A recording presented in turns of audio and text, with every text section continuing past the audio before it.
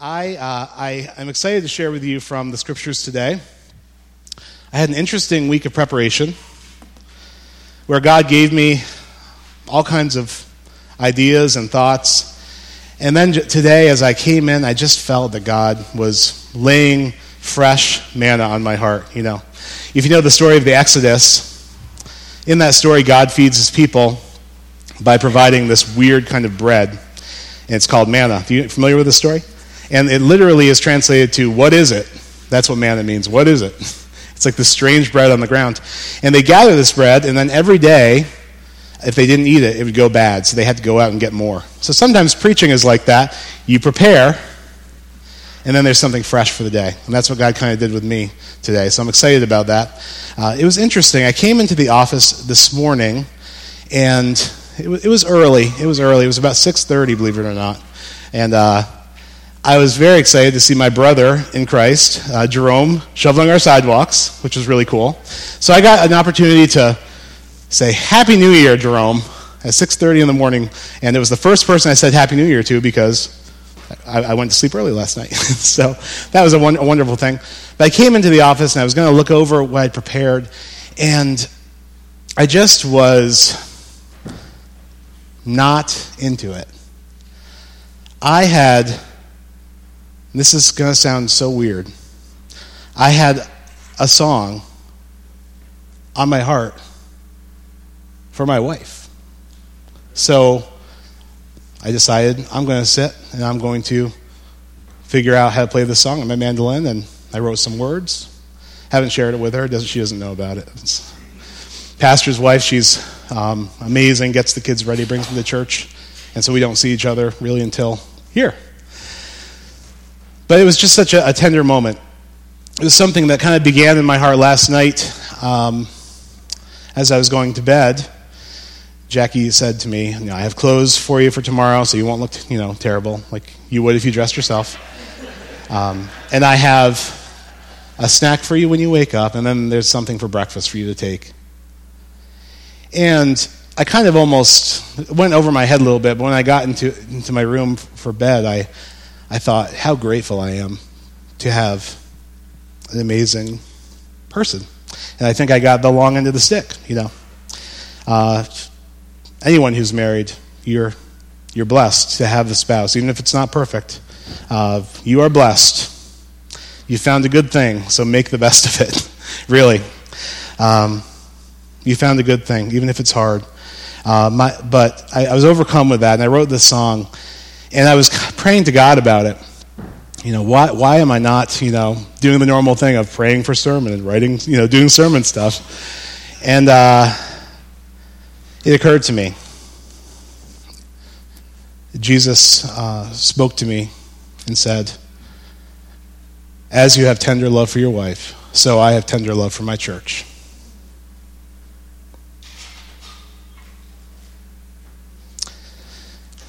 That kind of tenderness, God has for us, his people, even us really messy, dirty ones.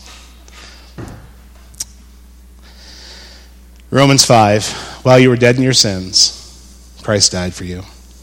While you were still enemies of God, Christ died for you. His tender love compelled him to take the initiative with us. And as he has loved us, we are to love one another. But this morning, I just want to tell you, you are the bride of Christ. You are the church. You are his body for whom he gave his life. That's how far his love went. I don't think any of us have suffered as greatly as Jesus has for love. Suffered and given his very life for people that weren't even asking for it and didn't know they needed it. It's an amazing love that God has for his people. I don't know if you're in touch with that tender love of Jesus in your life on a regular basis. I'm not. But there are moments of clarity where I taste and see that God is good in my life. And I'm thankful for those moments. And I think when you feel a tenderness in your heart towards your child, and towards your spouse, towards a friend, just remember, God's tenderness for you and his love for you is so much greater. Because you are, let's face it, not perfect. along with me, a sinner saved by grace, but made in the image of God. But God loves you. He loves you, he loves you, he loves you. I will share that song with you later, Jackie. It's funny, too. Some things are for my own amusement, too. I'm just going to say, before I told Jackie that I loved her, back in 2007, it didn't take very long to love Jackie once we started dating. I was kind of one of those people, the emotions, love is such a it's something you do. It's a choice you make. And when I chose to give my heart to Jackie, I think, the emotions flooded in, and I felt love for her, And I was sitting with her in my favorite spot in Northampton by the cemetery there, which is very morbid, I realize. It's my favorite spot. I meet God there. But I said, I just want to make sure that you're not in this for the money. I think that's what I said. And once she verified that she wasn't in it for the money, we loved each other then. The second thing I want to share with you this morning is God is powerful, as we will see in the passage today. It's a long passage. I've been crawling through the book of Acts. You come in on Sunday, we're going through the book of Acts. Pastor Nathan says, Acts 1, verse 1, and then next week, Acts 1, verse 2. I've been crawling through Acts. Everyone's like, this is going to take forever. But really, there's so much formative material in the beginning. We're not going to be crawling through Acts anymore unless necessary. It's a story. It's a very engaging story. So we're going to read this big story. But one of the things you're going to see in our passage today is God is powerful. And this is a reality that we deal with in our lives. God is powerful. God is sovereign, meaning he's all-controlling, all-powerful God. And this passage highlights that. I just want to say, this is the reality of who our God is. What we're reading here is not something that happened that is no longer true. It's a truth about God that's still true today in our lives. So when we read about these stories in the book of Acts and what God does, it's some pretty amazing stuff, and we serve that same God. And there's no reason to expect God to act differently with us than he did with these people. Granted, it was a very special time in the history of salvation, the beginning of the church. It was a lot of energy. But the miracles, the powerful displays that God did, these are not to be overlooked as being in the past, not for today. They are for today. They are who our God is and who he's always been. Also, as with the entire Bible, I want you to keep in mind, it's a condensed history. It's telling snapshots of the story of the church. So, you're in Acts 1 and it's this year, and then Acts 2 you're in 3 years later. It seems like miracle after miracle is happening, like everything is miraculous all the time. But truly, there was a lot of mundane, day-to-day spirituality happening in the book of Acts. If you read between the lines, people were meeting together in church services like this, hearing preaching like this, but probably a lot better because it was Paul. And they were taking communion together. They were singing and making music to the Lord. They were working, some of them, their jobs. It wasn't all miracles all the time, but miracles did happen. And I think the same expectation, I think sometimes when we overlay the book of Acts, we read it, we say, why is my Christian life so mundane? And theirs was so exciting. Well, your life isn't mundane all the time. Sometimes you go day to day and you don't see a lot of activity, but every once in a while God breaks through and you see his power. You see a divine happening, and God shows you, hey, I'm here and I'm doing stuff that you are not even barely aware of all the time. So as we read this, God is powerful. And we should expect the same kind of God to be at work in us today, because he is the same God as he was in the book of Acts. And God is powerful enough to change our lives. There is nothing that God cannot turn around. No ship. There's There's never a time when a person is fully, in life, hopeless, when they've gone too far. God has the power to change our lives when we yield our lives to him. But God is a gentleman, and he goes where he's wanted. He does not barge into our lives and demand. He humbly serves and comes to us. But when we yield ourselves to God, he has the power to change our lives, that powerful God of the book of Acts. So God loves you. God is powerful. Let's take a look at Acts 4. This is after the healing of the paralyzed man. We're continuing this story. That's all completed. The man was paralyzed in the temple entrance, and people walked by him every day. One day, Peter and John walk by him, and God says to them, my power is available to heal this guy today. So they proclaimed the healing, essentially. They were so confident of it, they boldly said, "Get up." And the man got up, and God was pleased to do that. So there's just thousands of people that have seen this guy. I mean, if you live in a small town, you know who the people that ask for money on the streets are. You know their faces. Maybe you've talked to them. Common sight. So it would be the equivalent if we had someone who we knew was paralyzed, and then we saw a couple of guys heal him. It was an amazing miracle.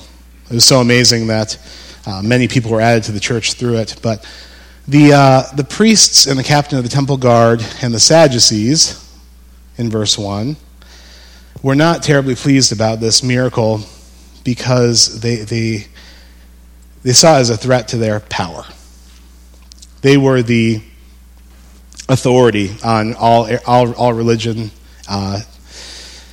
and they were working for the Roman government, essentially. The Roman peace was ensured by the Romans delegated authority to these leaders at the temple, and then the leaders at the temple kind of got power from the government, and they were very comfortable, if you know what I mean. It was very political.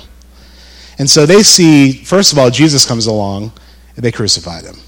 He needed to be snuffed out because it was a huge threat to their power. He was saying that he was the king and that Caesar was not the king. And even the religious authorities, which were supposed to be the good guys, they were complicit with the government, and they said, they snuffed Jesus out. But then the problem was Jesus rose again on Easter, right?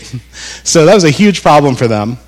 They thought they dealt with it, but Jesus rose again. People knew about Jesus' body being missing and all these things. So this is kind of the atmosphere. This is kind of round 2 of confronting the authorities.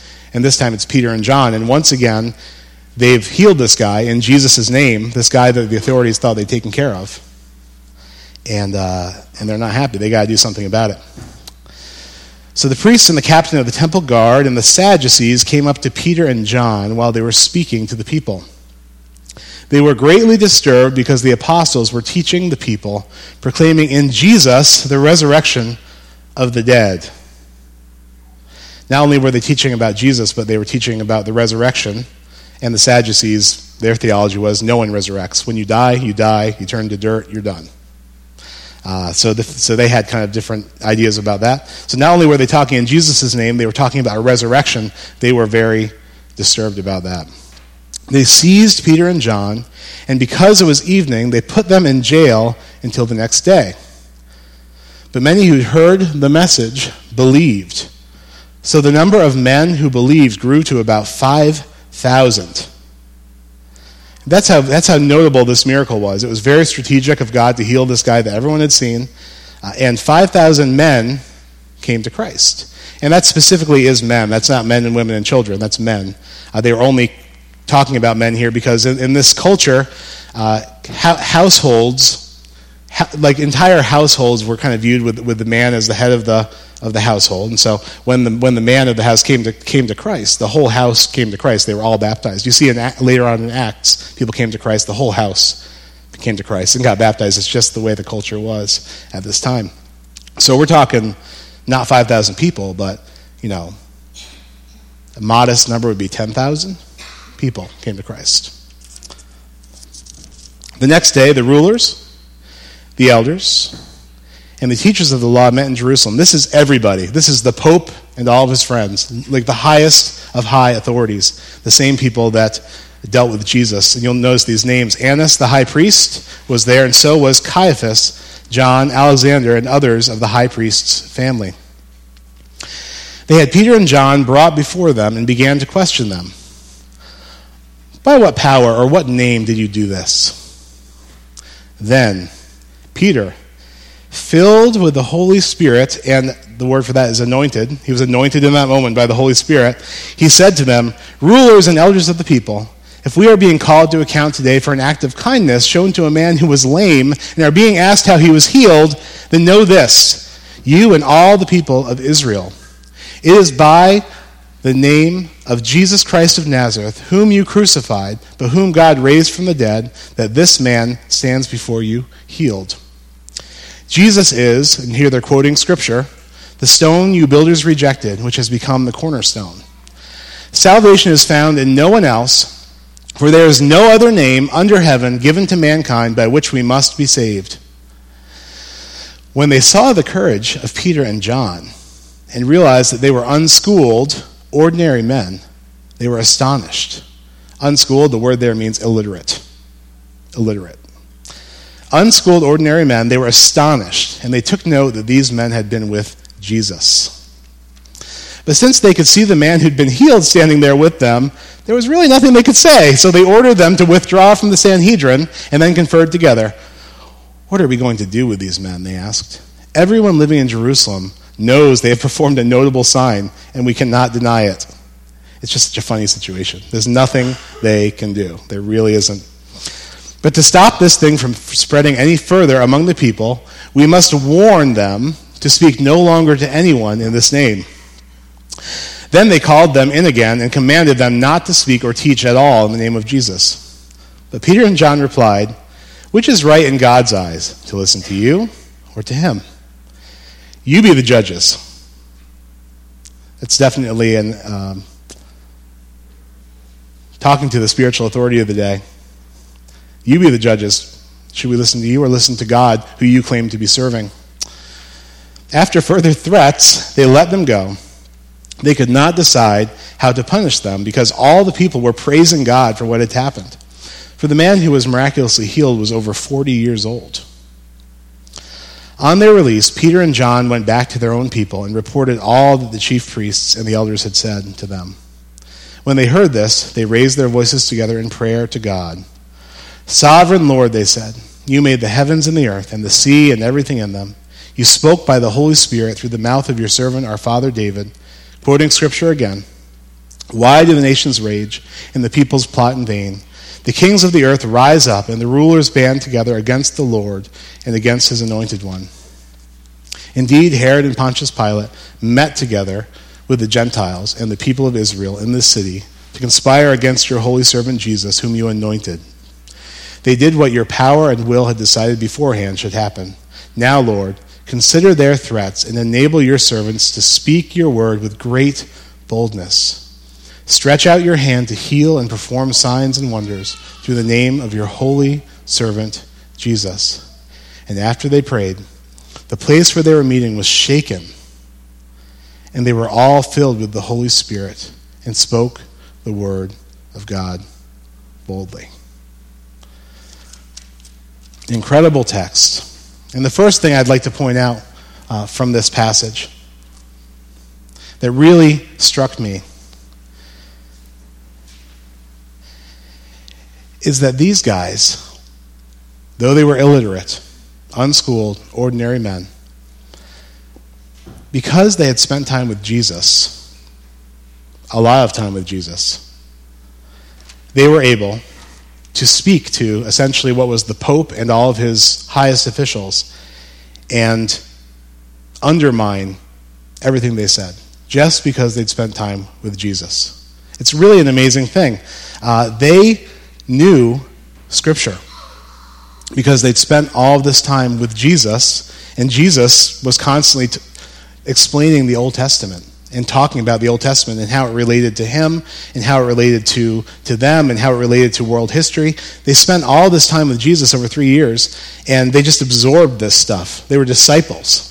They were students of Jesus. And they had the Word of God cemented in their heart, but not just like rote Old Testament stuff. Jesus' translation of the Old Testament, like the real deal. God himself saying, this is what this means. For 3 years. Have you ever spent a good deal of time with someone and then just begun to talk like them before? I can remember a negative example when I worked in a warehouse. I mean, I spent 3 years being discipled by my coworkers at the warehouse. You start to talk like them. You even start to adopt their attitudes and perspectives about life. You start to, people that talk about their spouses in a negative way. You hang out with them, and they're whining and complaining about their spouse, whatever. And you start to take that on in your heart. You start to have this seed in your heart. You could even you could binge watch a season of something on Netflix, and you just start adopting the way the character is. So these are things that we know are true. Bad company can corrupt good character. And we become like that which we immerse ourselves in very much, for better or for worse. And these guys had spent 3 years with Jesus. They were fishermen. They were the just working class, illiterate folks. They spent these 3 years with Jesus, and he had just rubbed off on them in such a profound way. Scripture was on their minds and their hearts. You notice they quote Scripture twice, and then they pray a quote from Scripture when they come together later on. They just had God's word in their heart, and they had Jesus' explanation of it on their mind. And so when the head authority of the church comes and says this to them, they refute him with the very Scripture that he's supposed to be the authority on. They just spent time with Jesus. I can tell you that the times that I spend in my life where I regularly read the Bible transform me. They really do. When we did the Essential 100 thing, that was just as much for me as it was for you. Earlier this year, going through the Bible every day, writing a little commentary, reading these passages, it's incredible how it changes your perspective. Because Jesus is discipling still. He's still discipling. Jesus said, "Call no man teacher," when he was on earth. And he said, but when the anointing comes, there's that word again, he will teach you all things, even things yet to come. So Jesus' perspective is, immerse yourself in the Bible, which is what Jesus did. He read the Old Testament, knew the whole Old Testament. We saw that from a very early age. And listen to the teaching of the Holy Spirit. The times that I've spent immersed in Scripture have been transformative for me. And it's something that is really hard to do in this culture. And people just say to me all the time, I'm not the kind of person that reads, ever. So the Bible is just one more thing I'm not reading. There's so many different things that people say, but I really believe that one of the fundamentals of being transformed by the power of God who wants to transform your life is being immersed in the Scriptures and seeking to learn from God through them. And when you have that in your heart, we have these silly CDs of kids' music. It's actually really pretty cool music. But they have Scripture, and we play them in the car. It's been such a blessing to me. Probably just as much as it'll eventually bless my kids. But there's a song. Aaron has this stuff too, right? The Seeds of Faith. Don't be anxious about anything, but with prayer and petition, with thanksgiving, make your requests known to God.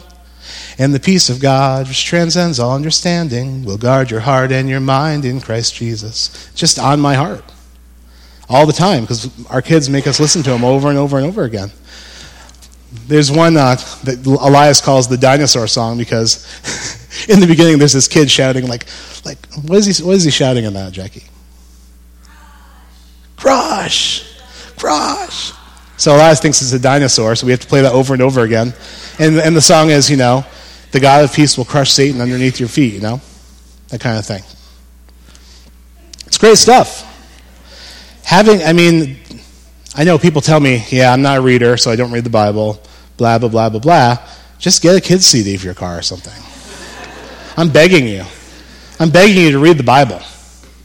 Because if you don't read the Bible, you're going to be ill-equipped for your life. You really are. You're going to be ill-equipped to be a disciple, ill-equipped to give an answer, ill-equipped to make even the most basic of decisions. The time we usually start praying and asking for wisdom is when something comes up that we really care about. Like, is this the job for me? Is this the relationship for me? Is this? But we don't have any experience seeking God before that, and so it kind of doesn't have much context. It can be confusing. We don't have what we need at that moment.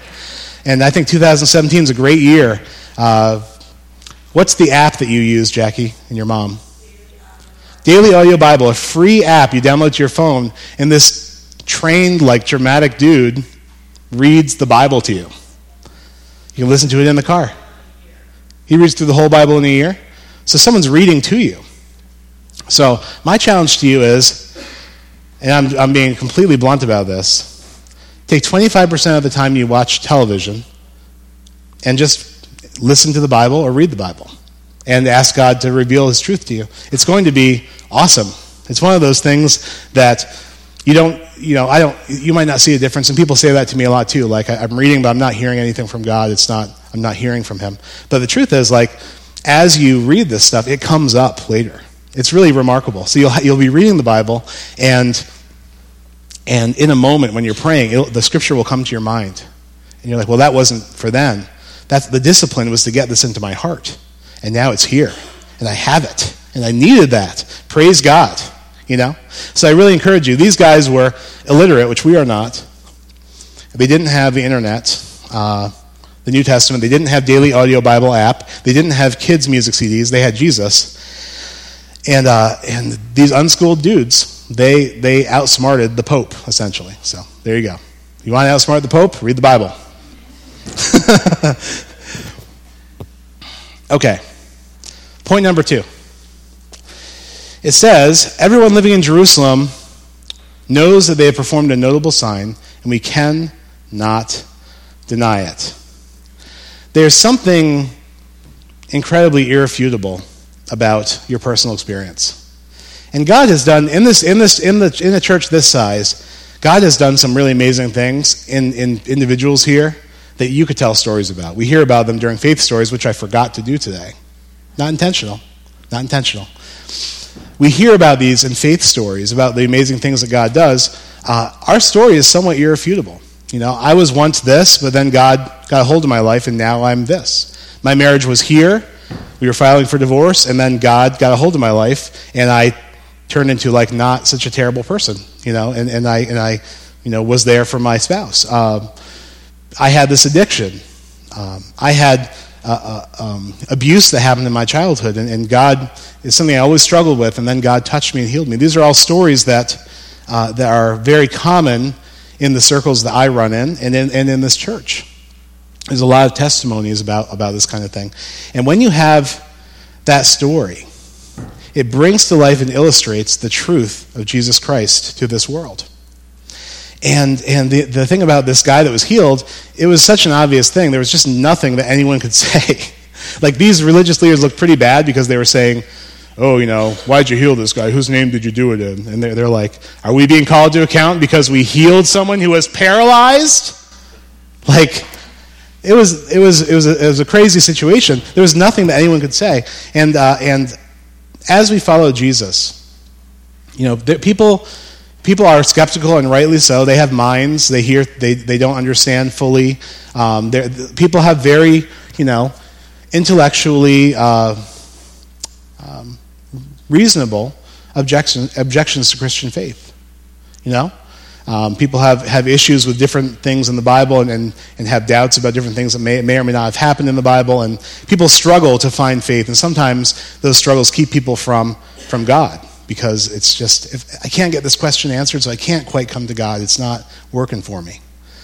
But when people that have these issues see the power of God in the life of someone they know, they're like, you know what? I don't know. Maybe I can't have all the answers. Now, I don't have all the answers, by the way. Maybe I can't have all the answers. But I see that God is real. In your life, you were healed. And this healing was irrefutable. There was credibility, and these signs, when you hear signs and wonders, what's the sign? It's a sign that points to Jesus. It's a sign that says this is authentic. And this is an amazing thing. When God does these things in our lives, they can't be refuted. And your experience and your testimony with God can't be refuted. It's not really an awkward thing to when you really have a relationship with Christ, when you're in your Bible, when you're hearing from God and walking the Christian faith. It's just a part of your life. So you talk about it like anything else. It's not like a weird thing you have to drum up to talk about. You just share with people. I used to feel so much pressure to appear perfect to people in my work environment. When I worked in warehousing and when I worked as a janitor, I thought I have to represent Christ by, being spotless, to my coworkers. So I was always, I felt very uncomfortable. I felt like I always had to show Jesus somehow. But God really spoke to me, and when I changed shifts, I felt like God said to me, just be yourself. Stop trying to pretend to do anything. Stop hiding your struggles. Talk to people. Be a real person, And that was very freeing, and through that, I started having more fun at work, because I became less of a killjoy. And also, when God did things in my life, I'd just say, oh yeah, and this thing happened, and here's the result. And as a normal part of my life, I just shared the overflow of my relationship with God with them. Or I'd say, this is what I heard in church, or this is what happened.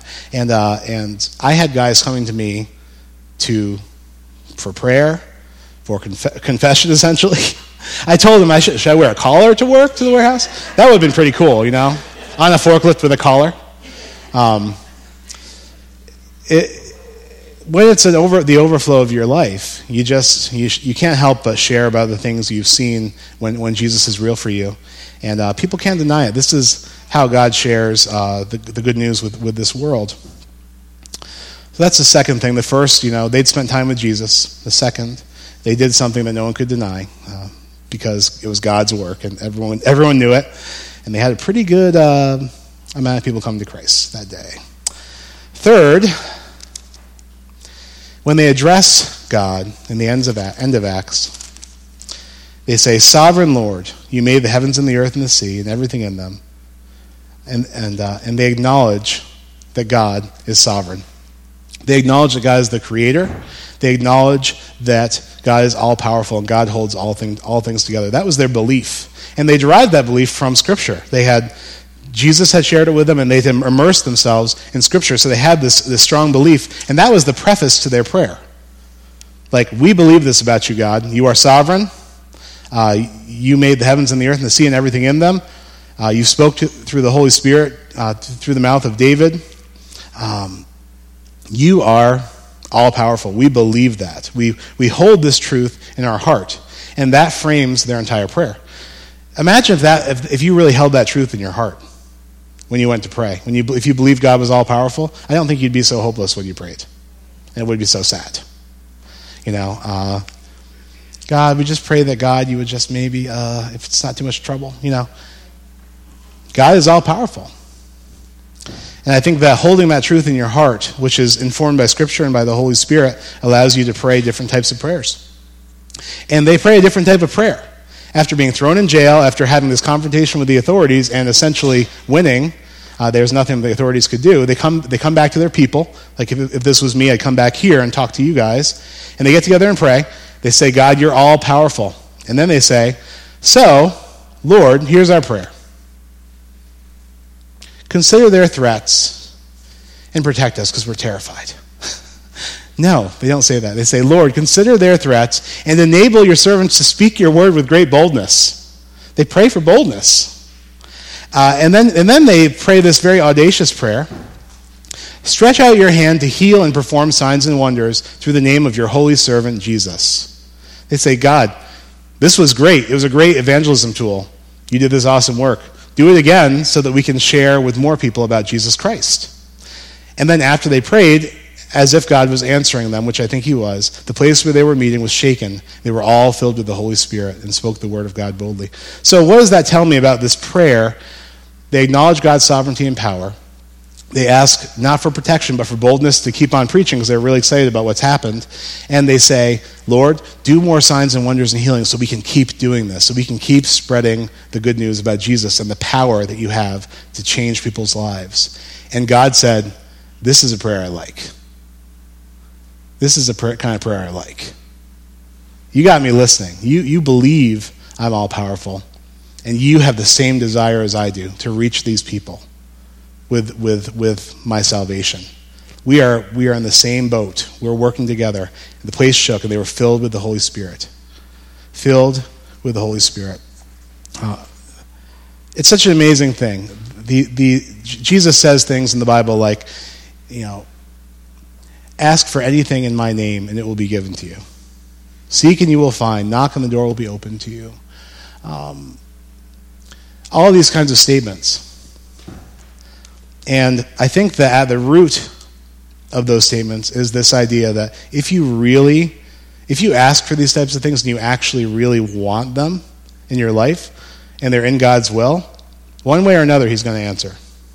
I think our struggle so many times is that we can't really locate ourselves. Where are we in our faith?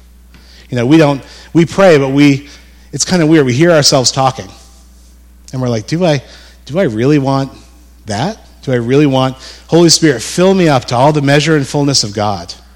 Use me to boldly proclaim your word, to do healings. These types of prayers. And sometimes the question isn't, does God want to do that? Because yes, he does. But the question is, are we really engaged in that prayer? Is that an honest prayer? And part of our thing with, and I'm not saying it's a magic formula when you really believe and want something and are on board with God that everything happens automatically. Nothing like that. I'm not trying to share that kind of thought. I'm just trying to share when we pray, sometimes it's not completely honest with where we're actually at. And the best thing we could really do is pray honestly. Because when we pray honestly, we can get from A to B. God, to tell you the truth, I really enjoy watching Netflix more than reading the Bible. But please help me to read the Bible this week.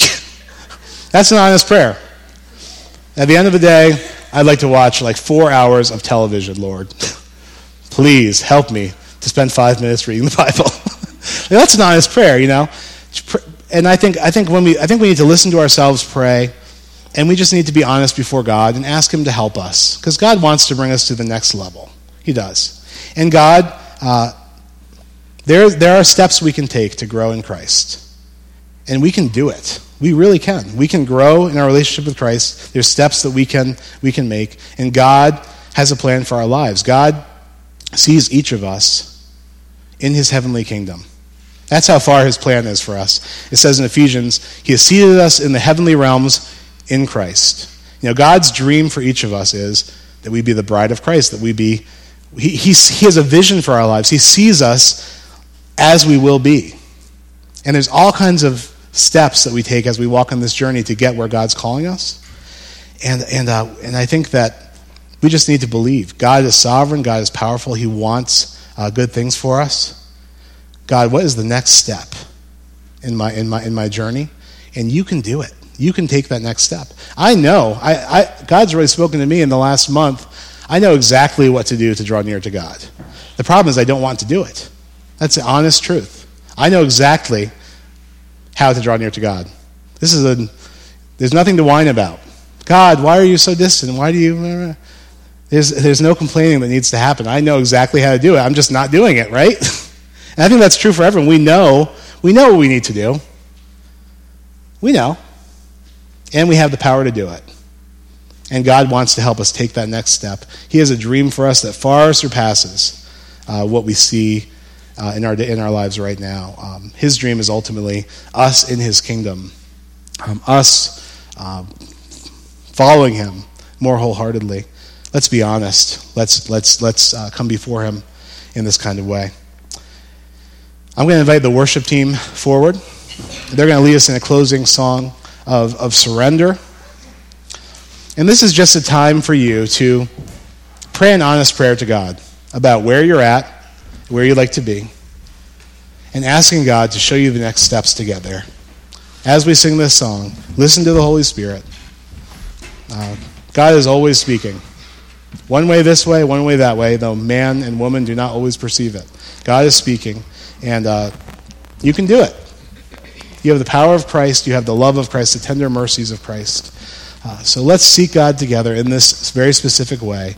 And in 2017, let's become a people who are moving towards God's desire for us, towards his dream for us. His tender love compels us. Amen? Let's pray and sing. Have a seat. I'm having a recurring dream at nighttime, which God really revealed to me was a spiritual dream. Okay? So don't be freaked out by that. So in the dream, we moved from our home on East Avenue, where I lived for 9 years, 7 with Jackie, into a new house in last year, around this time. A couple months later, we moved my grandmother and my grandfather out of their house in Del Mar, this house we'd grown up with and were kids in. My parents, my mom was a kid there. We moved out of there. So in the same period of time, I lost these 2 spaces that were very special to me, right? They were homes. So in my dream, there's this, it's either my grandparents' house in Del Mar or my apartment on East Avenue. And we go there when the people that currently own it aren't home, like when they're at work, and we just start living there. No joke. So the first time we're there, and the guy comes, I'm feeling a lot of anxiety about being there. And the guy comes in and says, "What are you doing in my house?" And I said, "Well, we used to live here." And he says, "Well, okay, it's weird, but just get out. But don't come back again, or I'll call the police." And then I had the dream again, and we did it again in the next dream. This is over a couple months. And he did call the police, and so we ran out of there. We're going into this house, and then the other one is where we go to my grandparents' house, which has been redone and was flipped and sold, and it's like all new, and we start hanging out, like doing family stuff in my grandparents' old house. It's very like, Carl Jung would love this, he'd love this. But the whole message that God spoke to me, I had this dream again last night, and God just really spoke to me in a very tender and warm kind of way. He said, you cannot continue living in a house that you're not supposed to be in anymore. It's time to move out, move your stuff, paint, put up the pictures. You need to go to a new place. And for this church, it's for all of us, this dream. For each of our lives, we know it's time to move on.